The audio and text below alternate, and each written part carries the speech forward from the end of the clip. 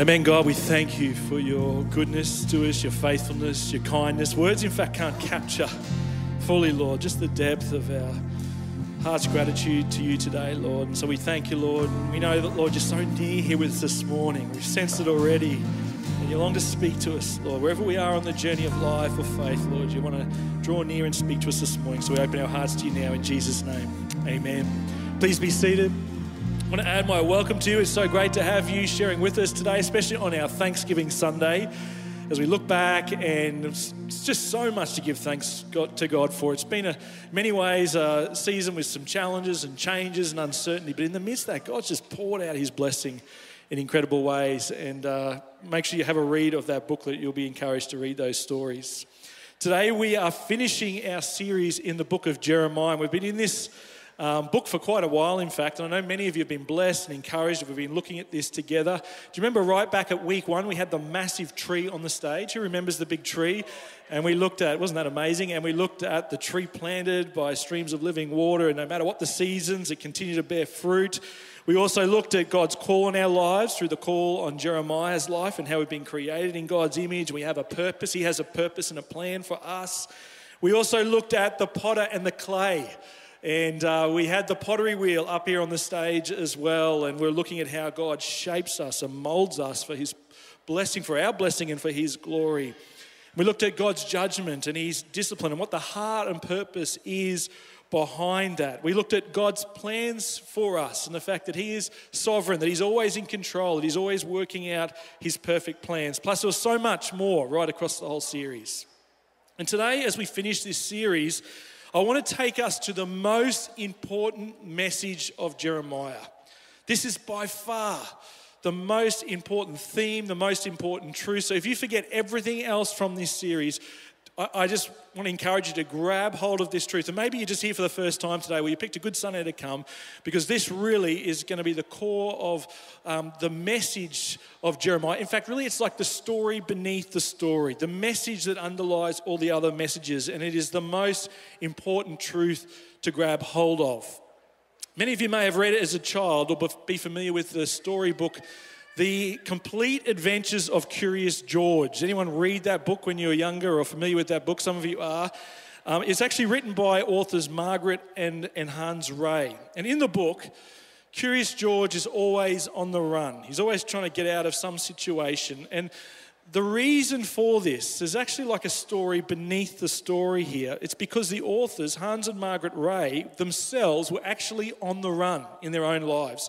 The reoccurring theme of George's narrow escapes were actually an autobiographical detail of the couple's escape from the Nazis. So here's this story for kids, but underneath there's actually a deeper story.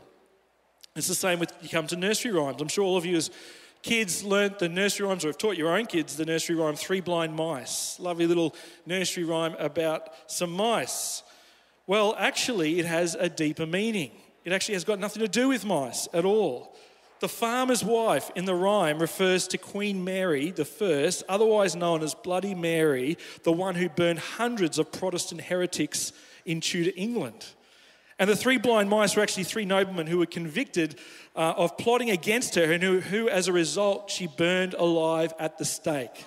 Right? You're never going to recite that to your kids again, are you? Now you know the true meaning of that nursery rhyme. And then there's my favourite, The Chronicles of Narnia by C.S. Lewis. These have sold more than 100 million copies, some of the most popular children's novels ever written. And as many of you know, these books actually have a deeper meaning as well, a deeper truth, a deeper message to them. C.S. Lewis was a staunch atheist, brilliant mind, absolutely brilliant, gifted mind that he had. And he actually came to faith in Jesus, and he described himself as the most reluctant convert ever. But when he did come to this point of placing his faith and trust in Jesus, his life was completely transformed, and he wrote the Narnia Chronicles. And in these stories, Aslan the lion actually represents Jesus. And the deeper message of these stories is the story of the God's plan of salvation for the world and the gospel message, the good news of Jesus. But it's certainly possible to read all the Chronicles of Narnia, all the books in that series, and miss this deeper, even more amazing message. And it's the same when we come to read Jeremiah. We don't want to miss or miss out on this deeper message, this deeper truth. And if you take hold of this truth, the reason this is so important is if you take hold of this truth, it literally will transform your life. It is that significant. And it's not found in just one chapter of Jeremiah. It's actually found right across the book of Jeremiah. So I'm just going to look at two main sections today to show you this truth. And so turn with me to Jeremiah 23. It'll come up on the screen. You can follow on your devices or on your Bibles there. Jeremiah 23. I'm going to read some of this chapter together. This is what it says. It says, "Woe to the shepherds who destroy and scatter the sheep of my pasture, declares the Lord. Therefore, thus says the Lord, the God of Israel, concerning the shepherds who care for my people, you have scattered my flock and have driven them away, and you have not attended to them. Behold, I will attend to you for your evil deeds, declares the Lord." And the shepherds that Jeremiah is referring to here are the political and religious leaders who are meant to be overseeing the people of Israel, and they'd failed to fulfill their duties. They'd done a terrible job of it, in fact. He continues, verse 3, "Then I will gather the remnant of my flock out of all the countries where I've driven them, and I will bring them back to their fold, and they shall be fruitful and multiply." And here, God is saying, I now am going to shepherd my people myself, right? I'm going to make sure this job is done right, so I'm going to be their shepherd from now on, is what he says. And then he says in verse 4, "I will set shepherds over them who will care for them, and they shall fear no more, nor be dismayed, neither shall any be missing, declares the Lord." And these promises were fulfilled when God brought his people back from exile in Babylon. The restoration of Israel begins under King Cyrus in the 6th century. It continues into the 5th century BC. God's people returned to Judah in large numbers during this time. And God appointed good shepherds over them, men like Ezra and Nehemiah, who actually did care for God's sheep, for his people. But like most of Jeremiah's promises, these promises had like a double fulfillment to them. There was another truth, a deeper message that was going on here. And he continues, verse 5. "Behold, the days are coming, declares the Lord, when I will raise up for David a righteous branch." What's God talking about here? This reference to David, speaking about King David. And God's people knew that it had been foretold that the Messiah who was coming would be through David's family line, is how he would come. So they're listening now. Isaiah had said 100 years earlier, before Jeremiah, a shoot will come up from the stump of Jesse, Jesse being King David's father. From his roots, a branch will bear fruit, right? So this is familiar to God's people. This is the prophecy about the Messiah coming. And then it continues, "And he shall reign," this Messiah, "as king and deal wisely and shall execute justice and righteousness in the land. In his days, Judah will be saved and Israel will dwell securely. And this is the name by which he will be called. The Lord is our righteousness." So Jeremiah here is clearly pointing forward. 600 years before Jesus even is around, he's pointing forward to Jesus and the message, the truth about what Jesus is going to do for his people. And just like the Chronicles of Narnia, this is the deeper truth. He's trying to point us to Jesus. And this is not to discount or override God's word and his promises to the people of Israel. In fact, just the opposite. This is a part of their story. There is simultaneously unfolding this bigger plan that God is unfolding for the whole world, to bring blessing and redemption to the whole world through the coming of Jesus, this King, this Messiah. And as we become aware of this, we begin to see Jesus right throughout the book of Jeremiah. In so many ways, Jeremiah is giving a preview of Jesus' life and ministry. Let me just give you a few examples. Here's a couple for you. Both lived in a time of political upheaval and unrest for Judah. Both were weeping prophets who lamented over the city of Jerusalem. Both condemned hypocrisy and foretold disaster unless the people turned away from their sin and turned to God with all their hearts. Both of the prophets were plotted against by the citizens of their hometowns. Both were rejected by the religious and political leaders of their day. Both rejected the temple worship as corrupt and beyond repair. And in fact, when Jesus is turning the money tables in the temple, he quotes from the book of Jeremiah directly.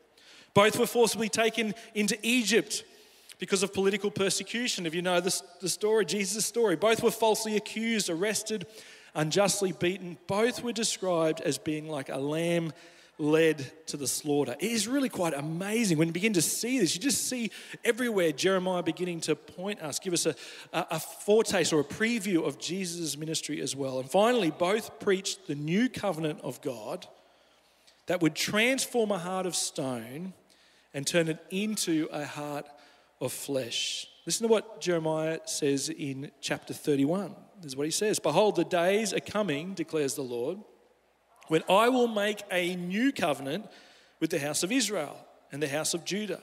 Not like the covenant that I made with their fathers on the day when I took them by the hand to bring them out of the land of Egypt. My covenant they broke, though I was their husband, declares the Lord. For this is the covenant that I will make with the house of Israel after those days, declares the Lord. I will put my law within them and I will write it on their hearts. And I will be their God, and they shall be my people. And no longer shall each one teach his neighbor and his brother, saying, Know the Lord, for they shall know me, from the least of them to the greatest, declares the Lord. For I will forgive their iniquity, and I will remember their sins no more. What a promise. This is the promise of this future new covenant that is coming. And as we fast forward to the New Testament, Jesus is about to go to the cross and he's having his last meal with his closest followers, the disciples. And at the end of the meal, he takes the cup of wine that's on the table. And as he takes hold of this cup, he says these words, knowing he's about to go to the cross. This cup is the new covenant. There it is. This cup is the new covenant in my blood, which is poured out for you. He's saying, I am the one. I have come to bring about this new covenant. Then we read in Hebrews 9, verse 15, for this reason, Christ is the mediator of a new covenant, that those who are called may receive the promised eternal inheritance, now that he has died as a ransom to set them free from the sins committed under the first covenant. You see, this is the deeper message of Jeremiah. He is pointing us to Jesus, the one who is coming, this new covenant. 600 years before Jesus would even come, he was saying there is a hope for the future. The whole theme of this series has been called Hope for the Future. And Jeremiah was continually saying this, and he was actually pointing us to the one who would come, who would bring an ultimate hope for our future. Our hope is found ultimately in Jesus, is what Jeremiah was pointing us to. Everything before is just a foreshadowing, a foretaste. He is the fulfillment of every promise, every prophecy. And it's not just in Jeremiah, but in fact, the whole of the Old Testament is actually pointing us continually, again and again, towards Jesus, towards his coming. I read an interesting article about this from Christian author and apologist Josh McDowell. He says this: the Old Testament contains 60 major prophecies and 270 ramifications about the Messiah, and Jesus fulfilled every single one of these predictions. He says the probability of Jesus fulfilling merely 8 of the 60 major prophecies is 1 in 100,000 trillion. That's 15 zeros, if there's any people interested in that. To put these odds in perspective, he says, imagine that the entire state of Texas is covered with silver dollars 2 feet deep, and one of them is marked. All of the silver dollars are then thoroughly mixed together. And then a person is blindfolded and instructed to reach down and pick up the marked coin on his first try. The chances of that occurring are the same as Jesus fulfilling just 8 of the 60 major prophecies, but consider the fact that he fulfilled them all, every single one of them. He says the probability of Jesus not being the Messiah is mathematically impossible. How amazing is that?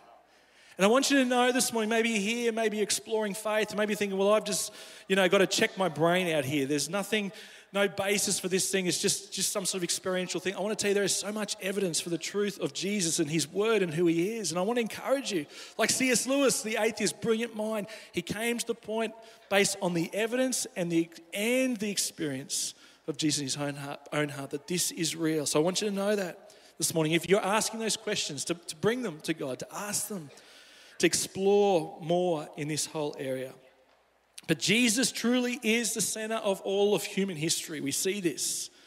And if you were to sort of imagine for a moment this whole stage across here is a massive timeline of history of the world, then right in the middle of that timeline would be the cross, would be Jesus coming, his birth, his death on the cross, his resurrection, his life and ministry. This would be the center of all in human history. There's no wonder that our calendar is based on this dating system. There's no surprise in that at all. And imagine for a moment that on this side is everyone looking forward. All the Old Testament prophets, they're looking forward, like Jeremiah and the others are saying, there's one who is coming. We're looking forward in faith to the Messiah, Jesus, who is going to come, the perfect King, the righteous one. And then Jesus comes. We're going to celebrate that in Christmas. We have that recorded, the gospel accounts, so we can read it, the verifiable accounts. And then the New Testament believers, us including this, we look back to Jesus coming as the center of God's plan for salvation, the center of all of history. And we look back in faith to what Jesus has done. But I want to tell you, we are so blessed to live on this side. On this side, they were living in the old covenant and they looked forward to a time where they had heard about how God was going to come and pour out his spirit and he'd dwell within them and they'd be under this new covenant, not the sacrificial system anymore. And they could not wait. They dreamt of a moment where they'd be able to experience God like that.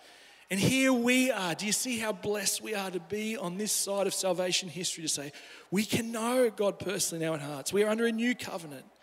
Can know this forgiveness in our own life and being born again, and it's the incredible truth. And this really is the deeper message of Jeremiah that transforms our lives. We heard it this morning. At our first service, Dwayne was baptized. He shared about the difference Jesus made in his life. Chris so powerfully shared with us the difference that this truth makes. And Jeremiah actually explains to us exactly how Jesus transforms lives. This is what he says. I want to read again the last part of Jeremiah 23. He says, "Behold, the days are coming, declares the Lord, when I will raise up for David a righteous branch," talking about Jesus, "and he shall reign as a king and deal wisely and shall execute justice and righteousness in the land. In his days Judah will be saved and Israel will dwell securely." And listen to this part. "And this is the name by which he will be called. The Lord is our righteousness." And this is the key, this name, the Lord is our righteousness. This changes everything. This simple little title seems so simple, is actually incredibly profound and changes everything for us. This is actually a play on words here when Jeremiah says this name, because the king at the time when Jeremiah is prophesying was King Zedekiah, and his name meant the righteousness of the Lord. Righteousness of the Lord was his name, but he was anything but righteous. He was a terrible king. He was hopeless. He did evil in the sight of the Lord.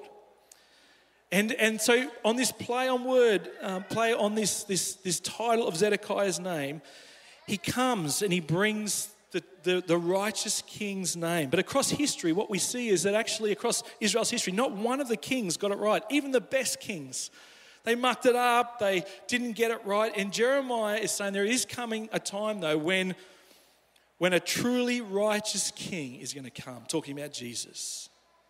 But there is more. Notice he says that the king's name will be called the Lord. This time the king's name will be called not just the Lord is righteous, but the Lord is our righteousness. This is what changes everything.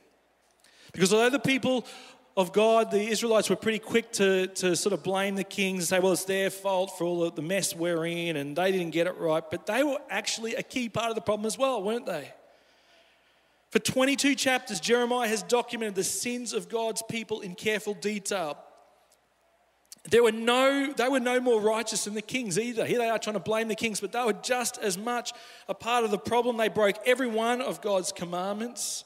And back in chapter 5, God promised Jeremiah that he would forgive his people if Jeremiah could find just one good person. And so Jeremiah goes out and he searches high and low to try and find one good person. He walks up and down the streets, down the alleys. He searches absolutely everywhere, but he could not find even one person to be righteous for the people. 600 years later, the apostle Paul would come on the scene. He would encounter the exact same problem. He looked around at all the sins of humanity, including his own sin. And he wrote these words in Romans 3. There is no one righteous, not even one. There is no one who understands, no one who seeks God. All have turned away. They have together become worthless. There is no one who does good, not even one. Right, Paul reaches the exact same experience or conclusion as Jeremiah. He looked high and low. He could not find even one righteous person. Now you might be thinking, reading that this is a bit harsh. Like surely there's one good person out there. I mean, you might think, well, I know some pretty good people around. And, you might think about your own life, think, well, I'm not perfect, but I'm not a terrible person. I'm a pretty good person. And the reality is that we do see a lot of good in our world. We do. In the midst of all the evil that is out there, that we do see good. We see acts of kindness and sacrifice and love and generosity, which is part of the image of God that has been placed within each and every one of us. But the reality is that deep down, all of us have a heart problem. Every single one of us. Let me try and show you this, or show us this, by just asking a few questions. Just to think about these questions for a moment. Have you ever had a jealous thought toward someone else? Have you ever gotten angry and lost your temper? Have you ever twisted the truth a little bit just to make things work in your favor? Have you ever coveted what someone else has? Have you ever secretly hoped the worst for someone or a group of people? Have you ever gossiped about someone else to others in a way that you know would hurt them, or even worse, maybe to get revenge back at them in some way? Have you ever acted unjustly towards someone? Have you ever held on to unforgiveness or harbored pride deep down in your heart? Have you ever cheated in a situation or taken credit for something that you know you didn't actually deserve to take credit for, wasn't something you actually even did? Have you ever idolized or worshipped something or someone other than God? And I know that as I ask those questions, there is not one person here or online, not one single person who can say that none of those apply to me. I know that because the reality is that there is no one righteous, not even one. Jeremiah's correct. Paul had it right when he discovered this. But here in chapter 23, Jeremiah finally finds the person. He finds one who is righteous, the good shepherd, this son of David, this wise and righteous one. But his name is different this time. It's not the Lord is righteous this time. The King's name is the Lord is our righteousness. And this is massive. This is incredible to get hold of this truth. What Jeremiah is prophesying here, perhaps even beyond Jeremiah's comprehension at the time, is that the goodness, the integrity, the moral perfection of the righteous branch, Jesus, would actually come to belong to God's people. That his righteousness would be credited somehow to their account. So that when God looked on his people, he would no longer see their sin and their unrighteousness, but he would see the righteousness of their perfect King, the Messiah who would come. And in reality, this is the only answer to the problem of our unrighteousness before God. And you look at the story of the people of God. They had tried to live righteously before God. The kings had tried. They kept failing miserably. Just like us. It's the exact same for us. Because the problem is that we've actually got this heart problem, and what we really need is a new heart. We need to be transformed from the inside out. You can try all you want to live a righteous life, but I want to tell you now, you're going to fail and fail miserably. Instead, we need a new heart. And this is the good news that Jeremiah was pointing us to in Jesus. This is the deeper message of Jeremiah. When he said there's going to come a time and I'm going to put my law within them. I'm actually going to write it on their heart. I'm going to take away this heart of stone, give them a heart of flesh, is how Ezekiel explains it. And he was saying when Jesus, the righteous King and Savior, comes, if you come to him in repentance and faith, he will give you this new heart. You can be born again, changed from the inside out, this fresh start, a new beginning. And even more than that, He says, and then you will also he will become your righteousness. This incredible exchange taking place on the cross where his righteousness will now be credited to you. And when we come to the New Testament, this is exactly what we see. This promise is fulfilled in Jesus. Listen to these amazing passages. Romans 3 verse 21 says, but now a righteousness from God, apart from the law, has been made known, to which the law and the prophets, including Jeremiah was one of those prophets, to which they testify. 1 Corinthians 1 says, it is because of him that you are in Christ Jesus, who has become for us wisdom from God. That is our righteousness, our holiness and redemption. Therefore, as is written, let the one who boasts boast in the Lord. I'm not boasting in anything I've done, because anything I try and do is going to fall far short. Instead, I'm boasting in Jesus and what he has done for me. And then 2 Corinthians 5 verse 21, just amazing passage, says, God made him, that's Jesus. God made Jesus, who had no sin. He lived the perfect life. He was the righteous one. He made him who had no sin to be sin for us on the cross. He would literally take upon himself our sin, my sin, the sin of the whole world. He would take the punishment that we deserved, so that in him we might become the righteousness of God. Not only would he take our sin and deal with that, but he would also then credit back to us his righteousness, so that we might be made right with God, be in relationship with a holy God. This is the best news in all the world, I want to tell you. God made Jesus, who knew no sin, to be sin for us, that in him we might become righteous, made right with God. Jesus, his name is the Lord our righteousness. And that changes everything. We saw this so clearly this morning in the stories that we shared. I just want to read to you a little bit of Dwayne's story from the first service so you don't miss out on that. But this is what he shared in his story. He said, my work friend came up to me and asked if I thought about asking Jesus into my life. I told him, I can't be a Christian. I can't be that good. He began to laugh and smile at me and said, you will never be able to be perfect. We live in a sinful world, and all I have to do is ask and he will help.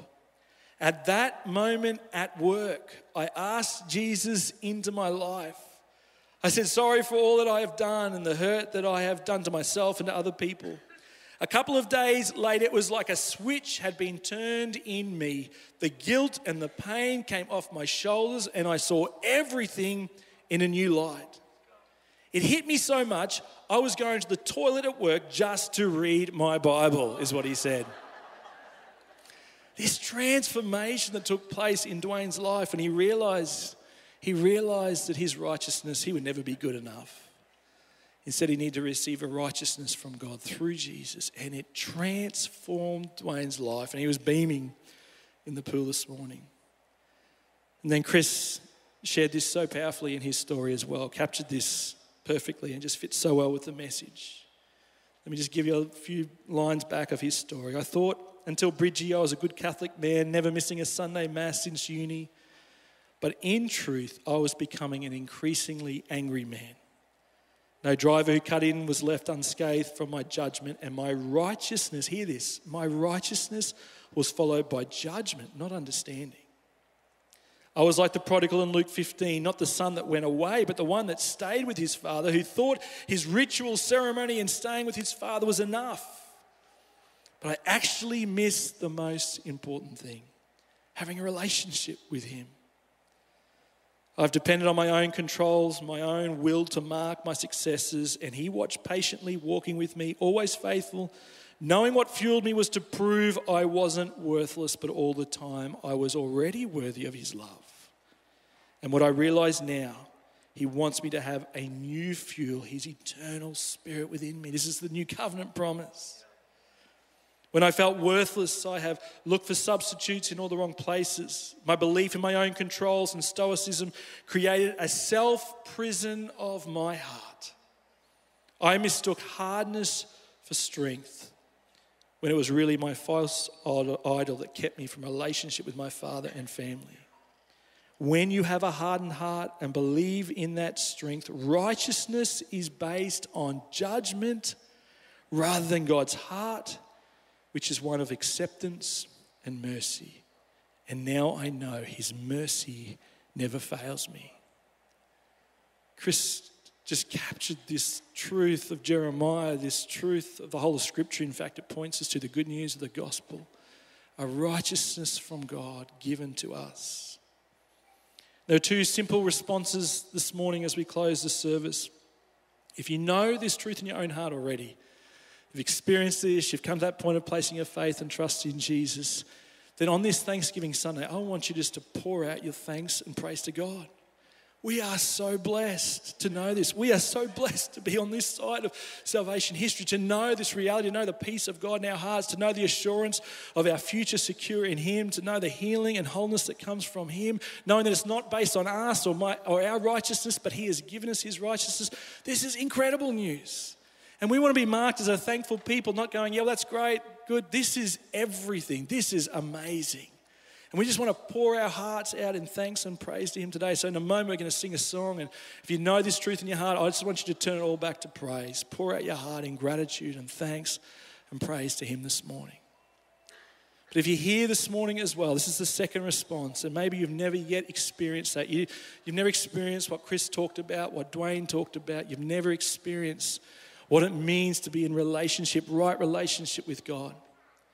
Instead, you know this morning, as I've just been sharing, as you've heard Chris's testimony, even the worship you've known, the Spirit of God's been talking to you, and you know that there's something missing. There's something Chris has that you don't have. You know that you don't have this peace in your heart. You know there's not this sense of God's of purpose, and you wonder, God, what's this all about? There's an unrest within you. There is a burden that you carry because of the things in your past.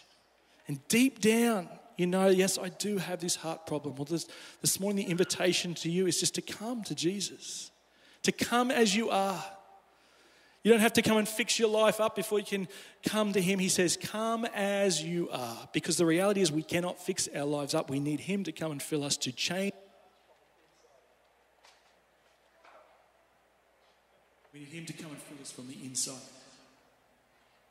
And until we experience that, we will never know what it means to have that life eternal, that relationship with the Heavenly Father.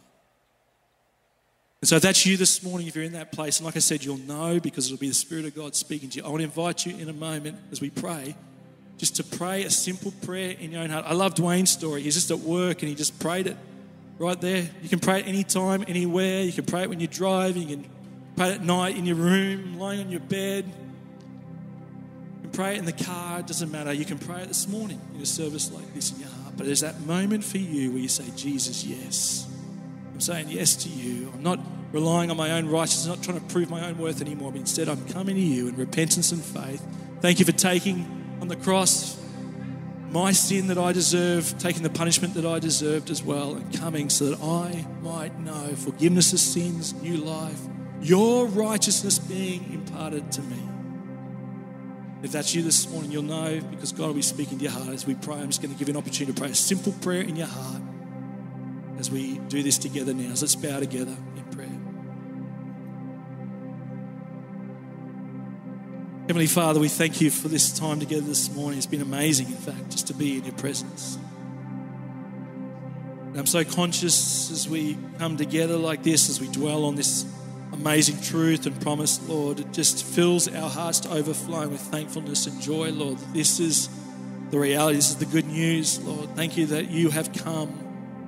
You who knew no sin, lived a perfect life we could never live. You went to the cross for us. You died, taking our sin, our punishment, the punishment we deserved. And then not only did you give your life for us, but then you rose to new life again, so that we might know eternal life in you.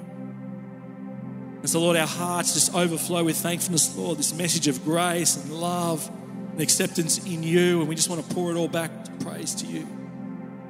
As we're bowed in prayer as well, we just want to give an opportunity now, as just in this moment, just if you have never received this for yourself, just in your own heart, to pray a simple prayer, just to make it your own prayer. Just say, Lord Jesus, thank you. Thank you for dying on the cross for me. Thank you for taking upon yourself there the sins that I committed. Thank you for dying the death that I deserved, taking the punishment that was mine.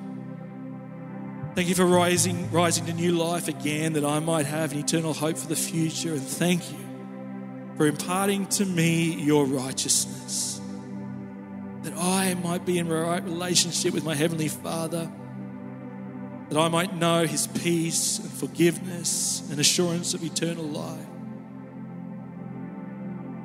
I place my faith and trust in you and you alone. Come, change me from the inside out. Fill me with your Holy Spirit. If you've prayed that prayer in your own heart this morning, you've made that your own words in your heart, then I just want to pray for you now and ask God to bless you. Lord, I want to pray for those who've maybe prayed this prayer now in your own heart, Lord, whether it be online or here in person. I just pray right now in these moments that you'd fill them with the joy of your salvation. Fill them with your peace, Lord. Fill them with the knowledge that they have been made right with you. Oh, precious God, we pray. Fill them with your Spirit. Lead them, I pray. And so, Lord, we thank you. We thank you that you have come to be the sinner's Saviour, to transform lives, to bring hope and healing, to bring peace and joy. And so we just worship you now in these moments in Jesus' name. Amen. We're going to sing a song as we conclude our service together. If that was you this morning, you prayed that prayer for the first time, I really want to encourage you, if that was you, just to tell someone that you came with. If you came with a friend, came with a family member, say, hey, that was me this morning. God was speaking to me. I prayed that prayer. Maybe you don't even fully understand the fullness of that, but you know something was going on in your heart. I want to encourage you to tell someone that you came with, or come and talk to me or one of the pastors after the service. Say, hey, that was me this morning. We want to pray for you. We want to celebrate with you. It's the most important decision you could ever make. I'm going to give you a Bible gift pack to encourage you and some information to help you on the journey as well. But don't leave this morning without being prayed for or sharing that with someone. But we're going to stand together. Let's jump on our feet as we worship and give thanks. And church, let's not hold back. We are so blessed. Let's pour out our thanks to our Saviour and our King Jesus.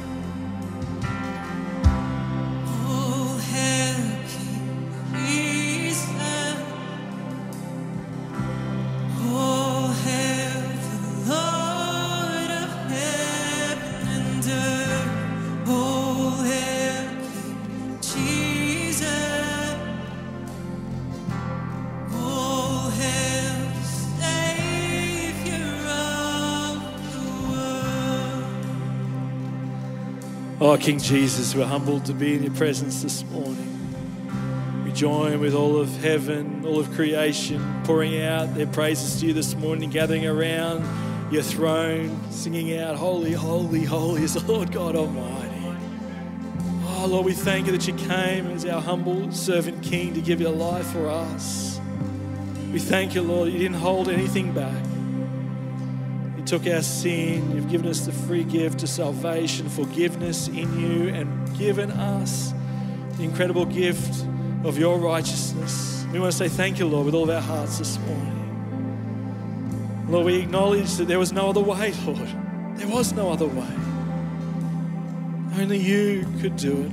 Only you could satisfy. Only you would be the one able to bring us into right relationship with our Heavenly Father. And so we just want to say thank you, Lord. Thank you that right now you're interceding for us. You're praying for us right now, Lord. It's incredible that you would do that right now for each and every one of us. You're our mediator now. You're in your throne in heaven, mediating for us before our Heavenly Father. Oh, thank you, Jesus, that you would do this for us. We are so unworthy. It's only by your grace. But Lord, within our hearts, we understand this. The natural response is we pour out our hearts and thanks and praise, and we cannot keep this to ourselves, Lord. We've got to tell others the good news, that you are the hope of the world, that you are the one in whom true healing is found, eternal life. And so, Lord, this week I pray, bless those 2,500 hampers as they go out this week. May each and every one of them be an expression of your great love for those who receive it. Lord, may your light shine out of us, we pray. Bless all those red frogs working down there at schoolies, Lord, as they bring the light to those young people down there, Lord. May many discover this hope, we pray as well. And Lord, as we pray for this next 10 days, Lord, we can't wait just to meet with you, to seek you with all of our hearts again, to pour out our thanks and praise to you, and, Lord, to seek your heart for the future, Lord. Your plans, you, Lord Jesus, the head of this church, lead us, direct us, guide us, because we know you've got a great plan to bring blessing to many, Lord. You came as a Saviour for the whole world. Every person would come to understand this truth and place their faith and trust in you. So lead us this week as we pray, we ask. We pray all these things in Jesus' name. Everyone said, we need to put our hands together for Jesus. He is so worthy. He is so amazing, so incredible. Please be seated. If you'd like prayer, some of our prayer team are down the front here. They'd love to pray for you. Don't forget our Connections Lounge is up the back there. If you're new and you want to meet some people, find out a bit more about the church, they're going to open up the back doors there. Head to our Connections Lounge. And if you prayed that prayer in your heart, do talk to someone this morning. God bless. Thanks so much for sharing with us.